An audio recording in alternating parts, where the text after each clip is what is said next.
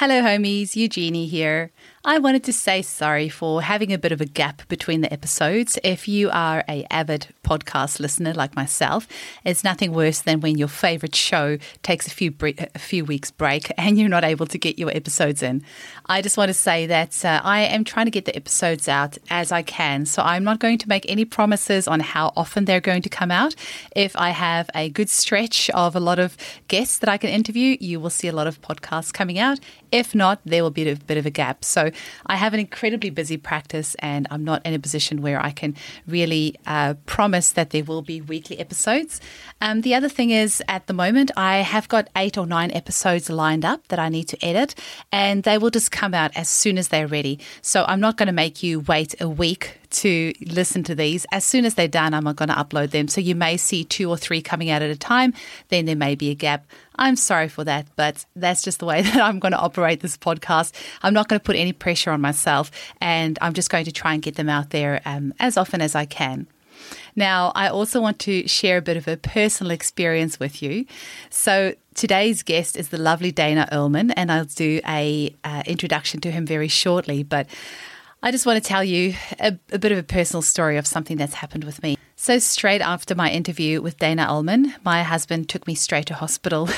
I'd had a couple of days of intense abdominal cramps, and a CT scan then confirmed that I had appendicitis. And unfortunately, I had left it a little bit too long, and by the time I had the surgery the next morning, the appendix had ruptured. So the operation was a lot worse than, or a lot more intense than what it would have been if I'd gone in earlier. But there was a lot of cleaning out to be done. But it was such an incredible experience, really, really amazing learning experience for me. So for one, as I was lying there coming straight out of the surgery, I took Nux vomica straight away, which is a homeopathic remedy that's great for clearing drugs out of your system. So just to try and get that anesthetic out of my system as quickly as possible. The next remedies that I took were arnica and calendula. And normally I would have used just arnica after operation, but actually in my second podcast with Jerry Dendrinos, he was the one that mentioned that he actually prefers calendula post-surgery because it's really good for all sorts of wounds, whether it's internal or external. So I used some calendula, and I was using that 2 pilules, alternating with the arnica, every half an hour, pretty much for the next 3 days or so. I just kept on using those remedies. I also used a remedy that's good for, that's actually made from general anesthetic to help clear the general anesthetic out of my system.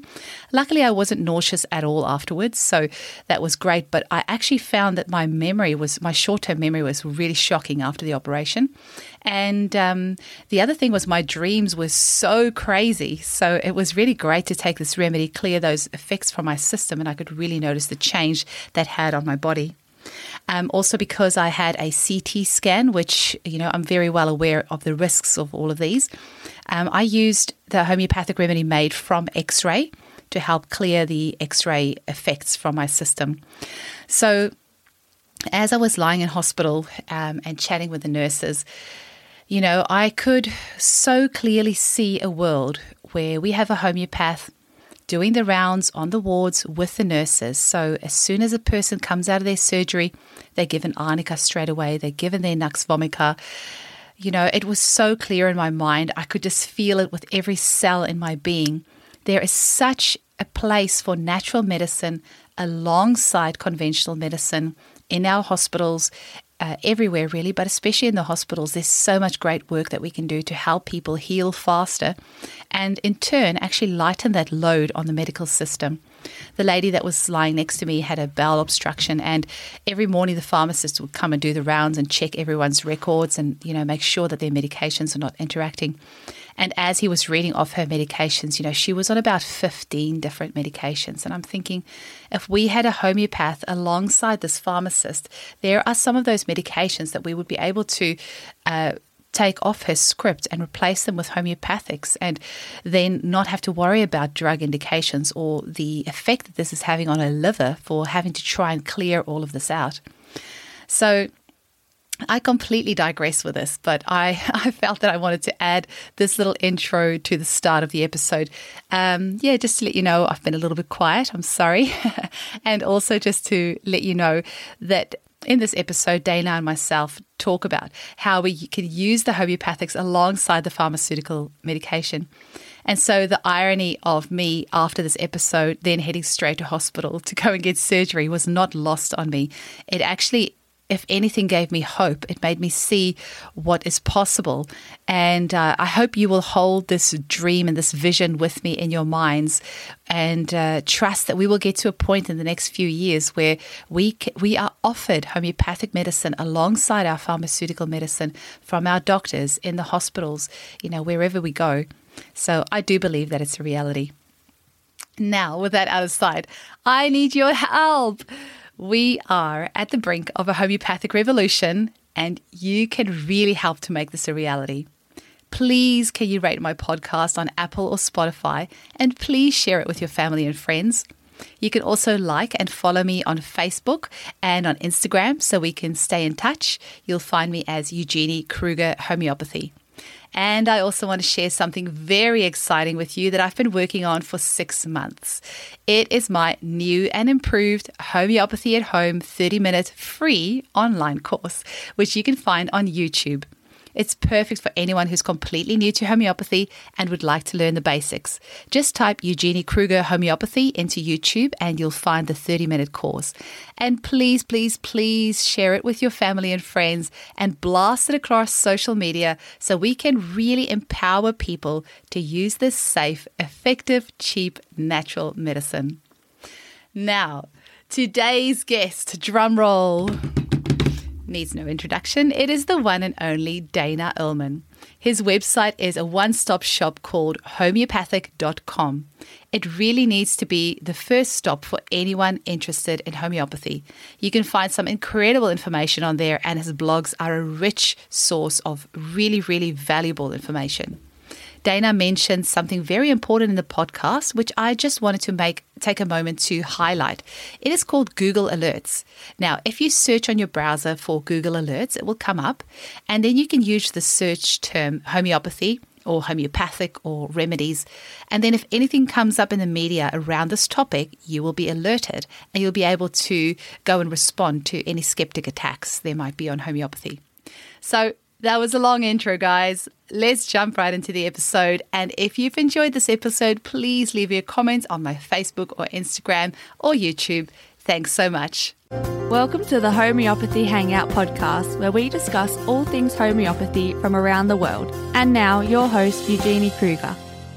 Hello, homies, and a very warm welcome to Homeopathy Hangouts.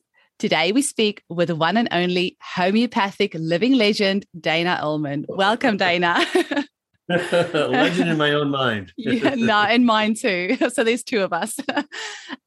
It is my dream come true to have you on the show today. You have been passionately helping to make homeopathy accessible and understandable to the general public for many decades now.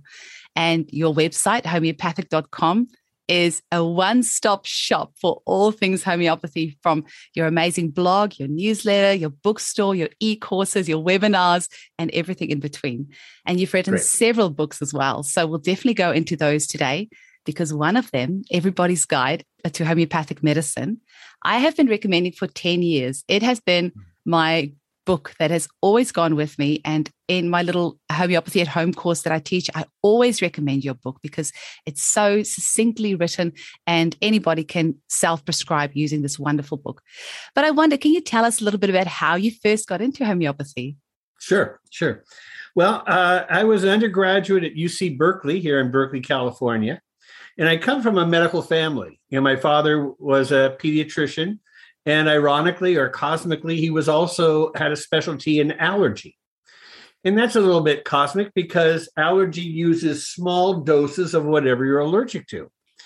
And that's a homeopathic principle. In fact, one of the 3 doctors to found the American Academy of Allergy, the leading allergy medical organization, was a homeopathic doctor from right here in the Bay Area. Wow. And so homeopathy in the field of allergy are sort of kissing cousins.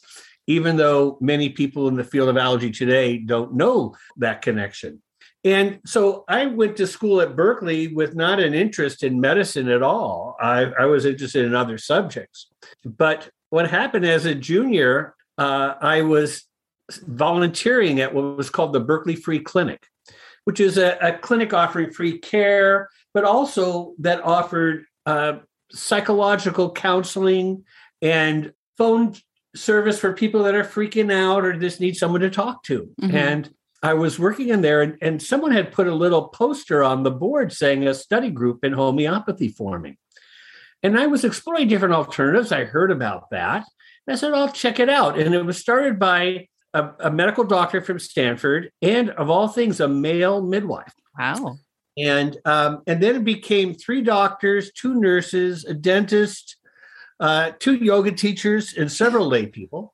And we met weekly over a 5-year period of time. And we all began studying homeopathy. And then I ended up being chosen by the California State Medical Board to be arrested for practicing medicine without a license. And that's a whole other story. And that was really an honor. I mean, it was a complaint that was charged against Jesus Christ. So I thought I was in pretty good company. A nice Jewish boy, getting arrested for practicing medicine without a license. And we ended up winning the court case, by the way, because we differentiated that I wasn't providing medical care, I was providing health care. Because at no time did I diagnose or treat any disease. I treated a person. And they couldn't say that was practicing medicine. So after we won the case, I did decide to go back to graduate school. I went to graduate school in public health at UC Berkeley's famous School of Public Health. And needless to say, I'm very proud of that training in public health. And I'm really disappointed in what's happened with public health over the last several years, where we have become basically brown nosers to big pharma. Mm. And that was not our training. Our training was recognizing other non-medical methods to sustain social health. Mm. And so, there were a couple decades in my life that I wasn't practicing, but instead I was writing what ultimately became 10 books. And what also I was working with a publishing company here in Berkeley that was publishing books, and we ended up co-publishing 40 books together by leaders in homeopathy.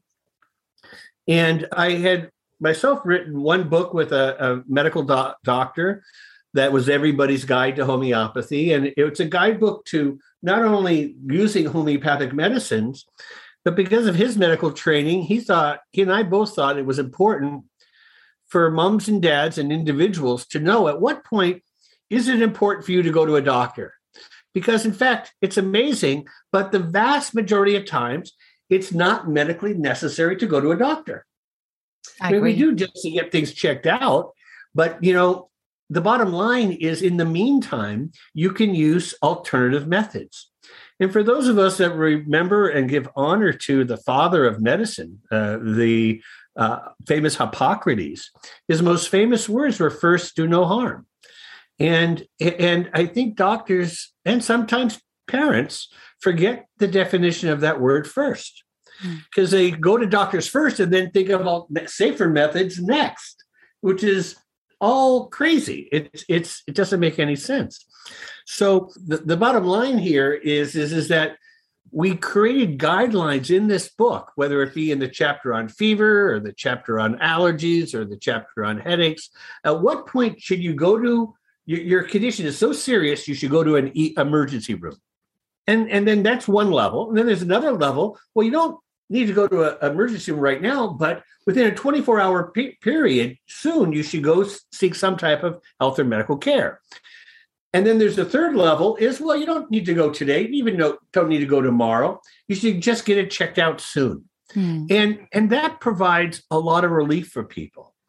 And to be honest, if we really wanted to reduce our overall health and medical care budgets in our country, our government should provide real detailed guidelines for when it's appropriate to go to doctors and when it isn't. Mm-hmm. And that's what Everybody's Guide does, in addition to then describing what medicines to use. Mm-hmm. I think that's why I love it so much, because it has all, it's a very holistic book, because you do have that baseline of, okay, these are some things to look out for. So as a new mother 10 years ago, it gave me so much reassurance, just, having all this backup. So love it. I can't tell you how many moms and women in general have told me that they have that book by their bedside. Yep. And I says, is that on top or below Lady Chatterley's Lover? But, I've never got the answer on that one. But I've really been, and in fact, I've also met younger people who said that they grew up on homeopathy and their parents used my book. So, which is really it is really heartening. So then after that, I ended up writing a book specifically on children. And my father being a pediatrician, I had him review the book, and he gave me some good guidelines and advice. And my own sister, who had gotten ill in her younger days, so much so that she went to 5 different specialists and had exploratory surgery twice without any answer.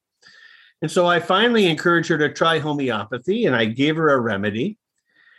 And then I called her a month later, and she says, oh, that thing went away on its own.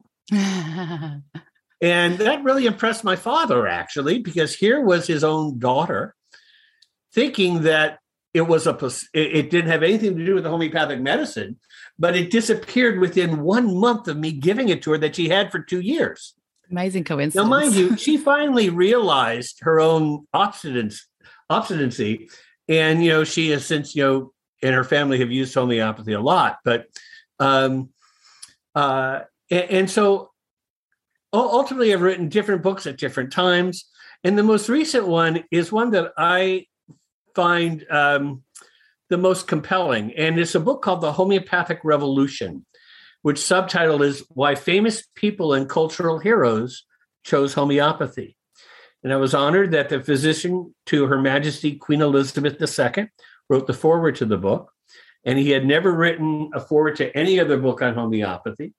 But this one deserved it because this was a really well-researched review of the most famous people over the last 200 years and what they said and did with homeopathy. So I uncovered the stories of 11 American presidents, and then heads of state of, a dozen other countries, from England to Germany to India and Mexico and Pakistan and, all over. And then, of course, different royalty, but not just British royalty from all over the world. But then I also uncovered some amazing stories of the most respected physicians and scientists. The longest story in the whole book is of Charles Darwin. Wow. That's right. And then, you mentioned before we even started that just today in my website at homeopathic.com, I wrote a blog about famous Nobel Prize winners. And that's what amazing. They said about homeopathy. And the very first story is the first scientist that won the Nobel Prize in medicine. And he won the Nobel Prize for discovering the tetanus and the diphtheria vaccines. And he said he got the idea from homeopathy. Oh, wow. So, and he said that he couldn't say that before he got the Nobel Prize. But now that he got the Nobel Prize, he could admit it. And it's really an amazing statement. And then also a present living physician who discovered the AIDS virus, the French immunologist Luc Montagnier, who I've met on several different occasions. And there's some great information from him. Mm-hmm. And even Mother Teresa. Now, Mother Teresa, if anyone deserves the Nobel Prize for going into Calcutta and helping to heal and feed so many people. And her clinic not only fed people, but, used conventional medicines and homeopathic medicines. They were non-doctrinaire, whatever worked. And, this is really what our attitude can and should be. Now, one of the important historical facts that people out there might benefit from knowing is homeopathy became exceedingly popular in the 19th century. And the number one reason why was it was particularly effective during the infectious disease epidemics of that era. I'm talking about cholera, typhoid fever, yellow fever, scarlet fever, pneumonias, influenza. These make COVID look like mild sniffles that killed large numbers of people. And all I can tell you is 4 different popes in the 19th century gave the highest award that a pope can give to a non-clergy person to homeopathic doctors because of their good work in treating people who are suffering from infectious disease pandemics. And I mean, I'm sorry, once you hear that, by the way, yes, I'm very knowledgeable of the scientific research on homeopathy. And I'll talk a little bit later about one of my new ebooks that I wrote, which gives reference to 400 studies published in peer-reviewed medical journals. Wow. And I'm so tired of doctors and the media saying that there's no research on homeopathy. Well, if you close your eyes, you're right. You will never see research. And so anytime you hear anyone say that, you simply know that that person has a different agenda. And the agenda isn't the truth. It's really misinformation. And sadly, for those of us that are hearing a lot of the media today and the misinformation that's going on, and the reason why big media is censoring so much of this information is to protect their biggest advertisers. I'm sorry, I wish it were different, but it really is sad. So this ebook, which is called Evidence-Based Homeopathic Family Medicine, is now grown to be 600 pages in an ebook. Now, that's an Acrobat file, and Acrobat is a file that anyone can download for free. And you can purchase this ebook. And the great thing about ebooks is there's no shipping costs. Mm-hmm. And that's important because right now, between at least at the beginning of 2022, if someone listens to this at some future time, it might not be true. But there's a shipping crisis between the United States and New Zealand and Australia. You can't ship books by mail anymore, except if it goes by express. And that can be $100 just for a relatively small package. And so ebooks don't cost any shipping charge. And what every evidence-based homeopathic family medicine has a really solid, detailed information that explains homeopathy. Then it has over 100 chapters on different diseases. And it tells you what homeopaths do to treat that disease. Now, there's no one remedy. In fact, I list usually 10 to 20 different remedies, and I talk about each of the different symptoms that are affiliated with each of the remedies. And then about 15% of the conditions, I don't list any remedies, because when you're dealing with cancer and you're dealing with heart disease and you're dealing with these more complex chronic diseases, there's too many remedies to think about, and you're not wanting people to try and treat themselves anyway. But in addition to all this helpful information, I also provide reference to, description of, and then even links to the 400 studies published in peer-reviewed medical journals. So that if you're a serious advocate of homeopathy, you can look at the chapter on ADD, for instance. And that's what's called ADD/ADHD, because those are part of the different parts of the same coin. And it makes reference to the study in the European Journal of Pediatrics. It makes reference to other studies. It talks about some of the remedies that were used. And so, you can use this to tell your other family members that may be skeptical of homeopathy. And I don't have a problem with anyone being skeptical, but there's good skeptics and there's bad skeptics. There's good skeptics who say, well, I just don't know. I mean, what's worse is people say, I know there's no research. You can't convince me otherwise. Well, I mean, it's like you're saying you're ignorant and you're wanting to be ignorant. So you're right. I can't change that. Absolutely. So And you regularly share that on your Facebook page as well. I've been following you for ages, and I love how you share research from all over. I mean, Spain and Italy and India, and obviously there's you are the one homeopath that I really credit with really holding your hand on the research, because you know, in your YouTube. So people out there, make certain don't try and befriend me on Facebook. I have a personal thing on Facebook. No, I mean your business page. What I also have is my business page, which is called Homeopathic Family Medicine with Dana Ullman. Mm-hmm. And there you'll see that I post a lot of good news. Mm-hmm. That's what it is. And now, mind you, Facebook will not alert you to this good news. They will, because every time I post something, it goes out to 2 or 5% of the people who are linked. Mm-hmm. So if you really want to keep informed, once a week or once a month, you should go to my site just to see what's new, and then scroll to see all the different. I only post a couple of things a week, so I don't inundate people. Mm-hmm. I just do the best of the best. Mm-hmm. But, speaking of my ebook, I had this ebook that's been growing for the last 10 years. And then about 4 years ago, I realized that this is the YouTube generation, that people not only want written material, they want a video. Mm. So I created an e-course called Learning to Use a Homeopathic Medicine Kit. And what that does is that has up to 80 15-minute videos. So they're all short. And so there'll be a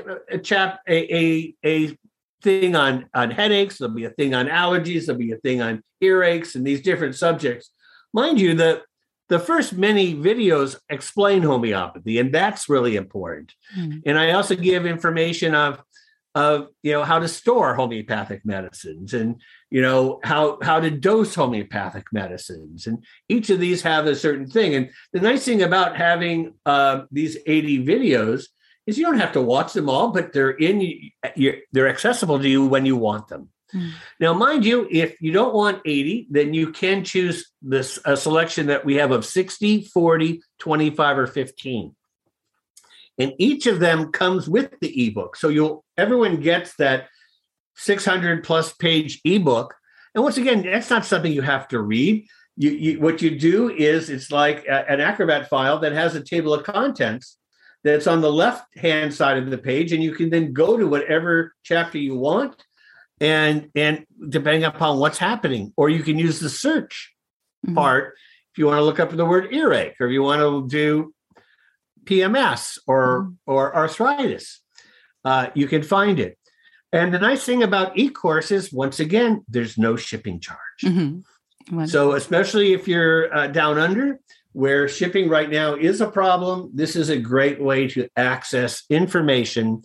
And all it takes is you to use a homeopathic medicine once, so that your kid with the earache doesn't need a round of antibiotics. And that's more than worth it. More than worth it. From everything from there is gravy, because not just the fact that your kid hasn't needed another round of antibiotics, but then your kid's back in school, your kid is healthy. And ultimately, in fact, when children get sick, when they treat it in a healthy way, the child gets stronger, not weaker. And what's happening now is we are so mismanaging so many acute ailments, including COVID, that it's turning into long COVID. And one of the reasons why I think that's happening is I wrote an article about this subject too, because I wrote an article in 2018, which was 100 years after the big flu pandemic of 1918. And what people don't know is that in 1917, 1 year before 1918, the drug aspirin went off patent. And aspirin was a wonder drug. It not only reduced pain, but it lowered fever. So the AMA thought this was such an important drug for people with a fever and the flu that they recommended 30 aspirin tablets a day. 30. That's shocking. 30. And the year before this great outbreak. And the reason, and do you know what killed people during that pandemic? They had bleeding in their lungs. Oh my gosh. Now, what drug do we know that causes bleeding? Yeah. It's aspirin. Mm. And so even today, they will not admit the culpability. Now, they didn't kill everybody. This particular virus was a particularly bad one, but the AMA killed a lot of people. Mm. And so even today, people aren't using aspirin, but they're using other types of fever-suppressing drugs. And although they provide some short-term benefit, they do. Mm. The very fact, you see, fever is the way our body learns how to deal with certain viruses and bacteria, so that when we get reinfected, we know how to do that. Mm. So because people are not doing that, they're suppressing the body's own immunological response, they're getting reinfected. And then they're getting long COVID. I'm not an advocate of steroids. I know some of our people that are looking at alternatives to the conventional medicines for COVID include steroids in some of their protocol. That drives me a bit batty. But I recommend the use of homeopathic medicines as a way of strengthening a person's immune and defense system. Because when you're dealing with the infectious disease, the conventional model is to attack the microbe. Mm. But the other method that historically has been used also is to do something to strengthen the person's own constitution, to strengthen their own immune and defense system. Mm. So instead of attacking the microbe, you provide nourishment and augmentation of the body's own defenses, so the body is more capable and more resistant. Mm. So, there's a good scientific body of evidence. There's an impressive historical body of evidence. And then what I do in my e-course, every single video begins with a story from history or the present day with a famous person and their connection to homeopathy. And now, what does it take to be famous? It's usually the person is at the top of the game. I mean, they're incredible minds, incredible hearts, incredible accomplishments. And what do they need to do to get there? Mm. Now, I'm not saying that just because you do this, it gets you there. It just is one of the many things that help. And so what you want to do is create your own strategy for operating in an optimal way. And to use safer methods first, and you don't even need to go to a doctor, okay? At the same time, I'm a big advocate for appropriate use of surgery. Mm-hmm. I'm a big advocate for the appropriate use of antibiotics. I'm a big advocate for whatever works, as long as one explores and exhausts safer methods first. I absolutely agree. Absolutely agree. So I wonder if you're able to... That was a long answer to your question. Do you know what? You are such an incredibly captivating speaker. I was thinking, I hope he just keeps talking for half an hour so I can just sit here and take it all in, because you're so amazing. Your dimples are out, by the way. You got your dimples. I know, my cheeks are hurting because I'm just like, your knowledge is so incredible. And what you're saying is so powerful. It's like, it's this one punchy thing after the next. I'm like, this is going to blow people's minds. I'm so excited. But so I wonder, Dana, are you able to just maybe very lightly touch on the topic of homeopathy being talked about as nanomedicine? I know you were one of the first people to talk about that, I think in 2006, you said? 2003, 2006. And so we don't, obviously this podcast is for the general public, but I like to give them little things to explore. I like to have their interest perk up now and again and go, oh, this isn't something else I didn't know about. So maybe you can lightly touch on some of the research that's come up, maybe with Iris Bell, and how homeopathy is now being thought about as potentially nanomedicine. Sure. Well, first of all, the term nanomedicine and nanopharmacology are really new. The very first time the word nanopharmacology was used in a scientific journal, a leading scientific journal, was in 2006. Only literally 15 years ago. By me, that's right. And in a very respected scientific journal called FASB, which is the Federation of Experimental Biologists. And the editor was very antagonistic to homeopathy. And he wrote an editorial attacking homeopathy. And he mentioned my name specifically because this was at a time that there was some anthrax scares. And the drugs that some doctors were recommending that people take as a preventive were so dangerous that I thought that people should try and avoid taking such dangerous drugs. And so once he attacked me, you often get a to respond, and they'll publish a short response. So my response was, let's have a serious discussion on homeopathy and nanopharmacology.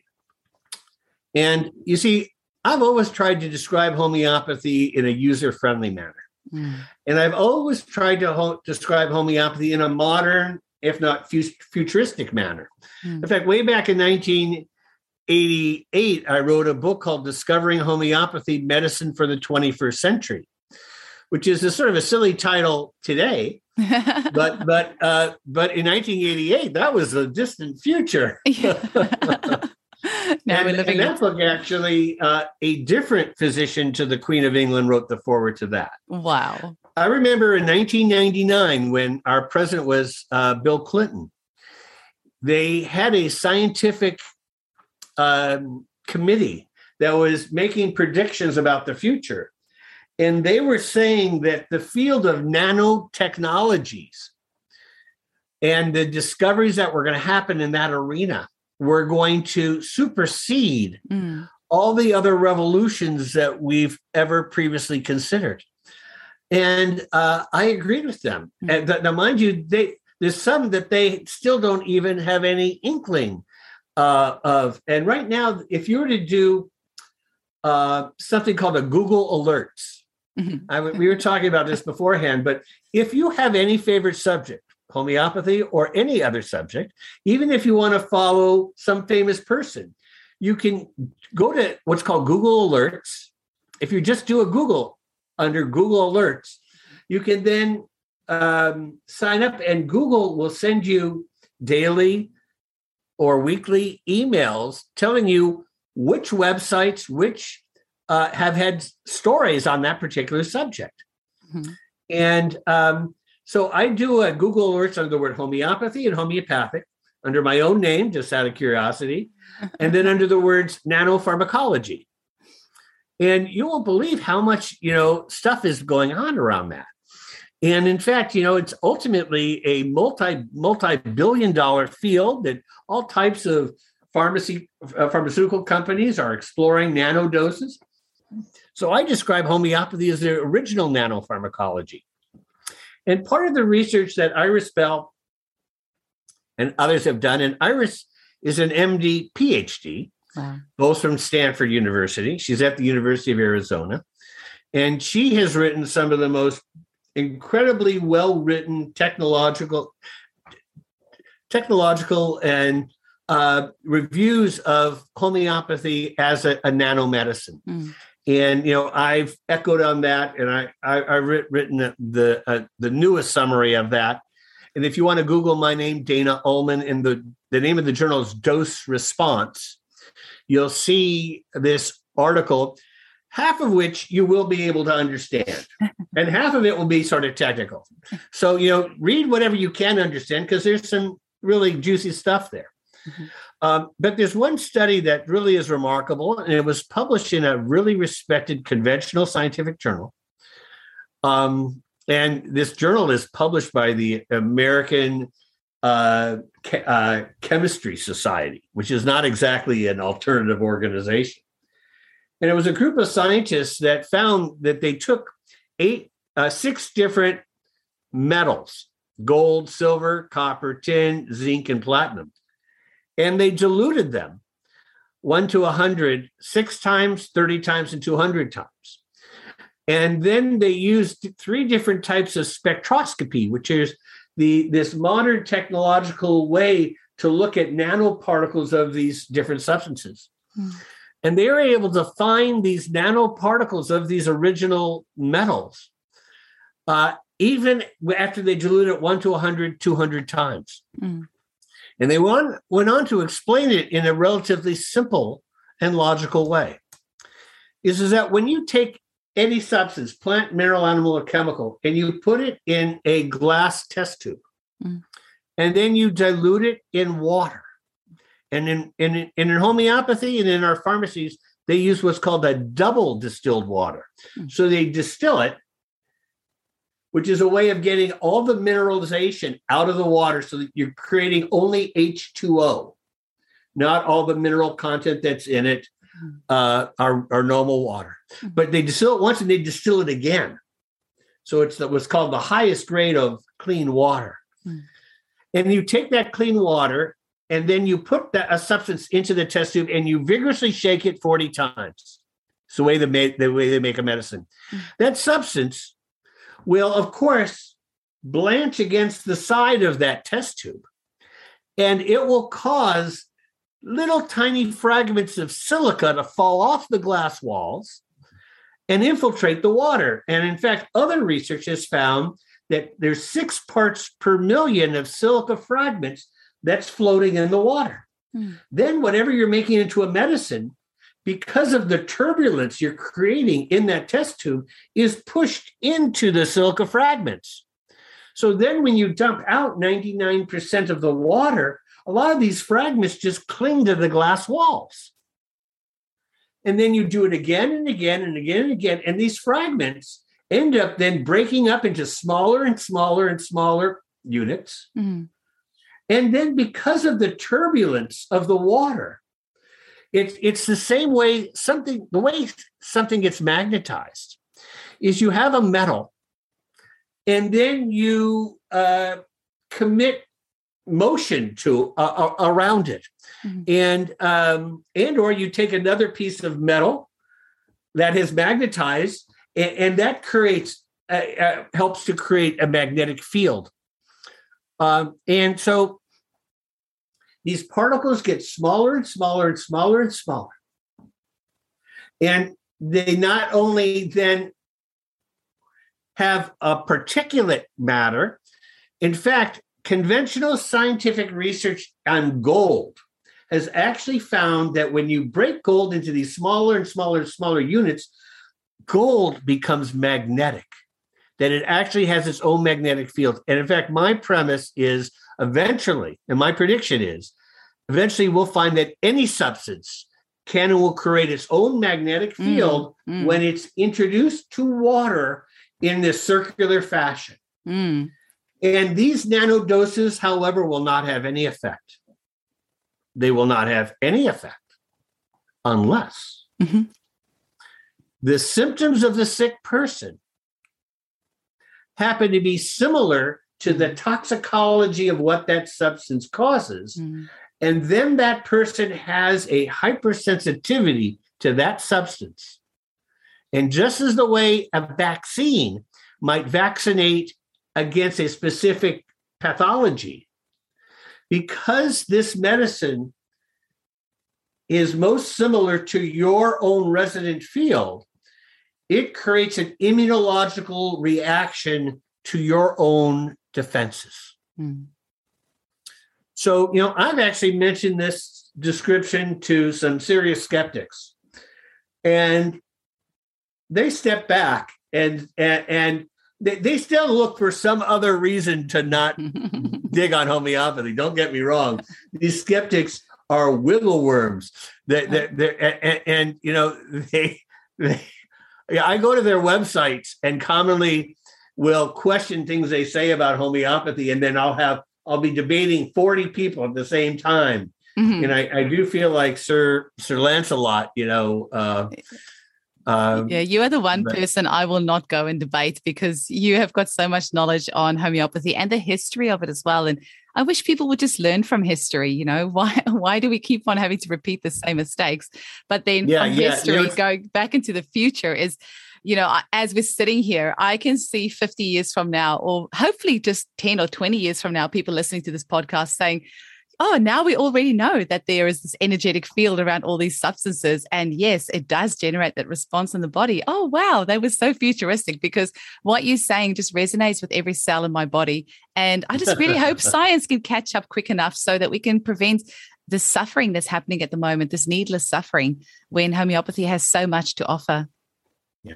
Well, we can and will expect, and I have to predict this too, that the forces of Big Pharma will be resistant to this because they make so much money and they employ so many people, and they now own so much media with their advertisement that